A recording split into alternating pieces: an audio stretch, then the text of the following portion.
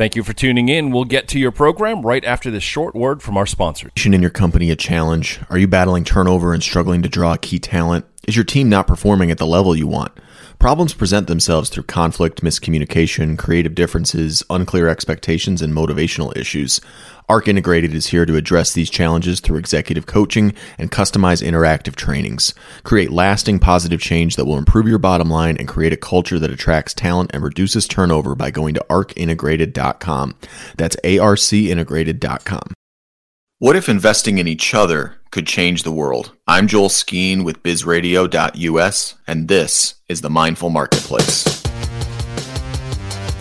Part 2 of our really enlightening conversation with the owner of Ware, Asheville, located on Haywood Street in West Asheville. Highly recommend you go check out her shop, Gillie Roberts. We've been talking about what it means to do sustainability work in business, in retail, from a consumer point, from a business owner sector, from the supply chain. Really enjoying this conversation so far. If you did not listen to the first half, make sure to go back and listen to that. It was aired last week. You can find that on my website, mindfulmarketplaceshow.com, as well as on bizradio.us and the other platforms like Spotify, iTunes, Stitcher, iHeartRadio, Amazon, all the rest. And go ahead and hit a like and subscribe there while you're at it, especially to this conversation here with Gillie. Before we dive back in and pick up where we left off from our last episode, I do want to give everyone a quick reminder about our event series that we have now been done 2 of by the time this airs, which is the Community Financial Education course. Again, this is really it's a free event for the community, and it's designed to educate. It's designed to educate families. It's also designed to educate business owners on the things that we really should have been taught in school when it comes to our finances, about how to handle things like investing, things like debt, things like basic budgeting, taxes. There's a lot of things that if we knew better, we would do better, and we would do better for ourselves, for our families, and for our communities. A lot of people, we talk a lot about community investing, sustainable investing, local investing on this show. And so we are going to talk about those topics at these events, but we're also just going to talk about how to get yourself to the point where you can even do that, to get out of debt so that you can invest into your family's future and into your community. So please go to mindfulmarketplaceshow.com and click on the events tab, where you will see the upcoming events. We've had some wonderful speakers like Tara Brown from Self-Help Credit Union, Veronica Edwards, who's a CPA and has a show here on Biz Radio US, Alex Cardona, who also has a show here. Just a bunch of really great folks that are sharing their knowledge with the community. And it is a free event. Space is limited, though, so we do need you to register on the website to make sure we've got enough space and some snacks for everybody there.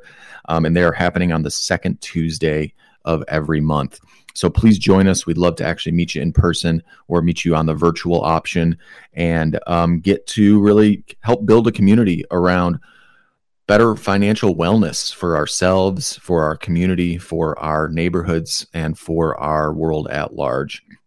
So join us at that event, and let's get back into our conversation here with Gillie Roberts. Gillie, welcome back to the show. Thanks again, Joel. Yeah, so I know we went into your background in the first episode, so we are going to skip that this time. We don't need the full rundown of everything you've been through. But just kind of for someone who's just tuning in, listening now, tell us a little bit about, you mentioned that Ware is, how did you phrase it? You said it's a refill and sustainable essentials store. Am I getting that right? Yep. That's it. Awesome. So we're talking about the ability to get the things that you need for your daily life in a way that is beneficial to the planet, that's beneficial to the community, and that cuts out a lot of waste. Last time we talked about the reduce and the reuse side of things, not just the recycling side. But I'm curious, to open the conversation back up here, what do you think that most people, is there something that's not been on your mind recently you feel like most people don't really think about when it comes to waste or it comes to sustainability in the day-to-day products that they use? Oh, that's a long list. The better I get to know the kinds of products that people interact with every day, the more aware I become of the ways in which so much of our understanding of those products is built around habit and not depth of knowledge. And I say we very intentionally. There are plenty of things in my life that I use because I've always used them. And the idea of upending that habit in my life just sounds like making another decision that bandwidth is limited for all of us. And decision fatigue is real. And so once you start down this path of asking questions about every small thing that you purchase, from how you brush your teeth to clean your windows, it can be truly and utterly exhausting to the consumer. We try really hard to take a lot of that weight off of the consumer, but that requires first gaining their trust, right? Like, why would a random person off the street come to Ware without any knowledge of what Ware is or how Ware came to be or where the business gets its information or products and say, I'm going to swap out everything in my life for things that this business carries? We also try to give folks a lot of responses to that question, whether it's because things are made in a closed loop manufacturing system, meaning that there's not a bunch of extra packaging created around them. So we're like trading containers off with the people who make the product and using those bulk products in our refill station, like our laundry detergent. We trade these 5-gallon buckets back with a business in Brevard, back and forth with business in Brevard. And we just give them the empties and they give us full ones, and we're using the same buckets over and over and over again. Similar things happen with the companies we work with that are a little bit further away, and we just sanitize and reuse the same packaging at the bulk level. But then there's also, so if that's something you're interested in, we've got you. If you're looking for things that are made locally, whenever we can keep quality and function in line with our standards and have something be made locally, we move it as close to home as possible, because the closer something is to us, the less fossil fuels involved in transporting that product, but also the closer to home our money stays, right? They say that it's something less than 30 cents on the dollar stays locally when shopping at a chain that is not based locally, as opposed to I think it's 68 cents that stays locally when you shop at a locally owned independent business. So if that's what you're looking for, but honestly, if you're just looking for the aesthetic of it all, we also try to check that box. No, not try to, we do check that box consistently. Mm-hmm. We also, if your interest is the functionality of it above and beyond everything else, we're also checking that box. Because it's my thought that I don't really care how people come to purchase from Ware, as long as the trust is built and that relationship is established. I actually just don't care why people do it. It has the same net effect for our little business, regardless of which of those reasons they choose. And now I'm kind of forgetting where I was going with this. Remind me your question. Well, I'm glad you brought up the aesthetic of it, because I have to say I've spent time in your shop, and one of the, there's a lot of things I like about it. They're, first of all, very welcoming, friendly environment. I felt like I was able to learn things while I was there.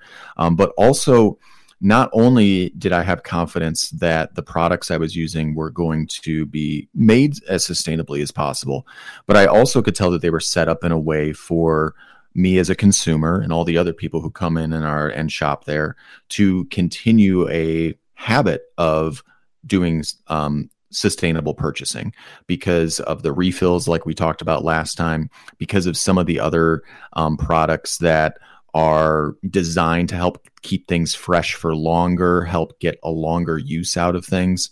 I think sometimes sustainability, we talk about it like it has to be some big, kind of, green, like it has to fit this certain mold. But the reality is, when I think about the last time I bought boots was over 10 years ago, and I bought them from Red Wing. I'm from Detroit, so I bought Red Wing boots because I knew that even though like they might not say, hey, we're some sustainable company, I bought them because I knew that they were going to last me decades and I wouldn't have to be replacing them in a couple of years. And that level of quality and that level of design and aesthetic, I can tell is also really present in your shop and in the items that you select, because it seems like you're looking for things that are made sustainably, that are going to last, that are going to help create a better habit by the consumer, and also that are just really beautiful things. Well, thank you. And they fashion and apparel and etc. is often used as kind of the prime example of why quality is in and of itself, if nothing else was considered, a sustainability marker. They say that on average, having gotten 30 wears out of an apparel item, and I don't know if that extends to shoes, I imagine it's a slightly different number, but the comparison remains, that you're now chipping away at having used it, getting more use out of it than inputs took to produce the item. So you're actually you're saving things from the landfill by getting more than 30 wears out of an item. You mentioned something too that people mostly don't notice. You were on your Instagram, you mentioned when it came to low waste, and it was fascinating to me. There's a lot of things that we don't even think about, but you were talking about dryer lint and what that says about waste. Could you fill us in on that? Yeah, I think something that is underappreciated is that throwing away the lint from your dryer trap, the filter rather, is just throwing away your clothes. And they're not necessarily parts of your clothes that have to be thrown away. The lint is produced by friction, right? And so the fibers of whatever your clothing is made out of break off from the increased friction of a dryer. So just the mere act of not putting clothing in the dryer makes it last longer, because the friction that it's undergoing is from wear, not from the cleaning cycle, at least not as much, because with the water involved in the washing cycle, it's just not as intense or damaging to the products usually. And so, you can talk about that in terms of the energy consumed by the dryer, and the sustainability of not having used the energy that the dryer requires to dry the clothes. You can talk about it from prolonging the life of the clothes. And then you can talk about it from a microplastics perspective, where you consider that, if you have if all you're doing is washing cotton and drying cotton in your dryer, and that's what you're producing, you could ostensibly throw those fibers into your yard and they would disappear and biodegrade with some time. The reality of the textile and apparel industry is that most of our clothing has some component, especially if it has any amount of stretch to it, or athletic wear, and so many other kind of applications. So much of our clothing, as we all know, as many of us know, I think these days, has, whether it's polyester or nylon, some synthetic, which almost always means petroleum derived, aka plastic, component to the textile, so then when it is in the dryer and you're getting those little microfibers that are shedding from that increased friction, you no longer can throw that out into your yard and hope that and know that things are going to biodegrade, because plastic doesn't biodegrade. And so it just continues to break into smaller parts. The molecule itself remains intact. And that is an issue because at those tiny microscopic levels, plastic has the ability to enter water streams and ultimately the bodies of animals and humans, not to mention the environments that it collects in, and the way that it impacts the plant's life and the other environmental considerations. Yeah, and as you're talking, I'm thinking about how I get the sense from your following online, from the experience at the store, and from what I've heard other people talk about, is that you definitely have developed kind of there's definitely a market for what you are producing, for things that are beautiful, that are quality, that are sustainably made. And at the same time, I also know that most places, most shops that are selling wares don't really put that emphasis on, that's not the main, that if they can do it here and there, maybe they will for PR purposes, but it's, it doesn't really seem to be at the heart of their business. And I would assume, maybe I'm wrong, but I would assume that in part that's because it's more challenging to do so. I'm assuming that there's some things that about running a business where you are thinking ethically about sustainability, you are thinking consciously about all of, the wide range of ways that products are made, that they're distributed, that they're sold, that they're refilled.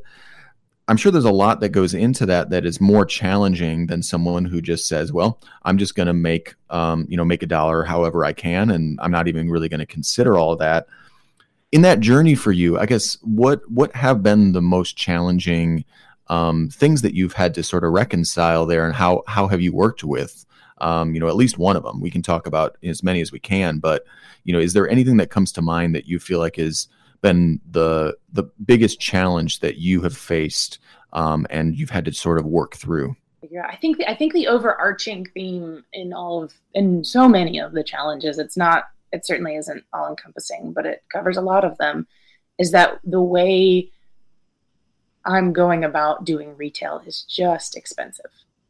And that plays out in a lot of ways. If you think about the labor involved in sourcing with as much intention and checking as many boxes as we do, that takes incredibly more time and a different kind of research than the average retail buyers used to. And then, at every level, if we're living wage certified, which in retail is wild. Asheville just raised its living wage to $20.10 an hour in a retail environment, or in any environment, but we're talking about retail here. And so that's where our wages start. And so, if you've got most typical retail is paying people between $10 and $15 nowadays in depending on the city, certainly. And so that's a level of expense. You have the quality of products. The grand irony is people think that since things have to be made in labs that are synthetic, they should be more expensive than naturally derived products. And it's hard for, many consumers to wrap their brain around why a natural product might be more expensive. Natural and non-toxic product might be more expensive than a synthetic or harsher ingredient counterpart. And a lot of that has to do with kind of the scarcity around natural materials, as well as the scalability of synthetic materials. You can invest once in the production of, or in the, recipe and production of a synthetic product and scale it infinitely. But in the case of natural materials, you're always having that underlying cost of growing the plant, harvesting the plant, extracting the resources. And so that feeds into literally every product we carry. Not to mention if you're also, every business we're working with is also paying their labor fairly.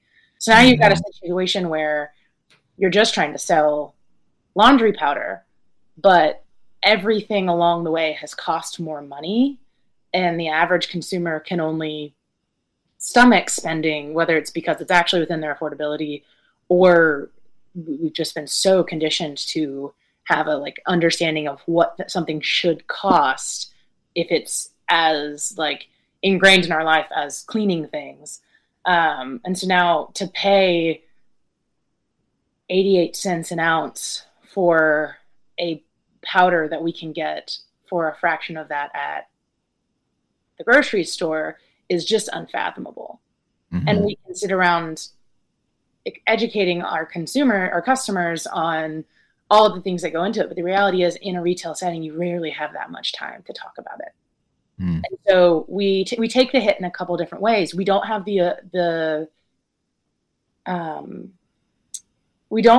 ability to use margins that would be used in a kind of more conventional retail setting, because the products we're selling are already so much more expensive at cost that we can only mark them up so much before we lose all of our customers. And so we have a pretty tight rein on the amount of margin we can make, and so the amount of money we can make off of it. But even at that rate, so many people are going to walk away before you ever get to talk about why it is what it is, because of the price tag. Yeah, I mean, that does seem to be kind of the central issue, is that when you are doing business in a way that is equitable for the workers involved and that is sustainable for the environment, it's going to have to cost more. And that there's got to be basically just a more or less an ongoing tension between those two things as you move forward. I am curious for you on a personal level, why is, that really is not, it's not the path of least resistance that most people take. And so I'm curious for you, why is that worth it? Why is that important for you to take that path that may be more difficult, that may have more challenges associated with it, and that may not have as high of margins in order to do what you're doing? Why is it worth it to you? Well, I think it's also worth noting, in addition to what I just said, that many of the things we're selling at the price points we're selling at just genuinely and realistically are not feasible for many, many, many consumers. And that's not something I'm trying to fake or kind of push through or make light of. But it's also something I'm not willing to compromise on, because I think that if this kind of change is going to happen in this industry, we have to start somewhere, and starting with checking all the right boxes and making it as available to as many as we can while still creating the jobs we're creating is a balance I'm willing to try to maintain. And I think my goal with Ware is always, because I know the consumers who can purchase those products exist, it's just a matter of making sure that we get what we're doing in front of them somehow, is to, like, my favorite part of my job is that I get to create jobs in retail in Western North Carolina for people who don't have master's degrees, but are just like intelligent, capable people, jobs that have not just dignity around them, but like these people, everyone who shops at Ware, works at Ware, can shop at Ware. And that's important to me, is that's the like shift that I can impact the most. And it's truly my favorite part of my job, is creating more jobs like that. I love it. Absolutely love it. Yeah. I don't know how many times, I mentioned being from Detroit at one point in my life, and, realizing that a lot of people who were working for the auto industry might not be able to afford the cars that they were making. And so I love that as a guiding value and principle from you. Yeah. I can't snap my fingers and change the minimum wage. I can spend a couple extra months working to hire another person. So. Exactly. We really appreciate having you on. Again, go back and listen to part 1 if you have not already, here with Gillie Roberts of Ware, Asheville. So happy to have you on the show here. And please go check out her shop. Go check her out online. Their online store. Her Instagram is beautiful, is wonderful, has tons of incredible, good information, and just really, really great content there. Thank you so much for being with us today. And thank you to the listener too, for you doing your part to engage in creating a better world and understanding that your dollar is your vote. So spend it locally and spend it on businesses that are doing the things that you want to see more of in the world. Thanks so much for being on the show, Gillie. And again, check us out on mindfulmarketplaceshow.com, where you can see the events and you can see all the past episodes. And make sure to listen to the other hosts here on bizradio.us. And until next time, I ask you to take care of yourself and take care of someone else. Thank you for listening. If you liked what you just heard, be sure to subscribe to the podcast, and be sure to visit bizradio.us to find hundreds of other engaging conversations, local events, and more.